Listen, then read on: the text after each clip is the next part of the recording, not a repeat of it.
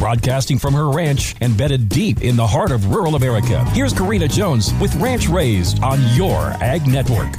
If you have ever wanted to feel absolutely helpless, vulnerable, and stressed to a point that you didn't know existed, then try calving during a bomb cyclone. Our stress was compounded for this mama as the morning of that storm rolling in, we put our girls on the school bus like any other weekday morning. I had an uneasy feeling and asked my husband if we should just keep them home for the day, but both girls were presenting that day in the school science fair and they really didn't want to have to make up their presentations. We just could not have predicted what was to come. What no one could prepare for was the detail to this scenario that our ground was frozen hard after a cold, relentless winter in 2019. So as the rain poured, and I mean drowned down that day, there was nowhere for that water to go but to run and to rise. It had nowhere to soak in. By mid-afternoon, it was clear our girls would not be coming home. Our road had washed out in multiple places and was impassable. My mother-in-law would have to retrieve them from school and take them to her house. We were smack in the middle of calving, and while we had done all we could to prepare, there was just no way to prepare for flooding of this nature in the middle of March. This was not your typical spring runoff.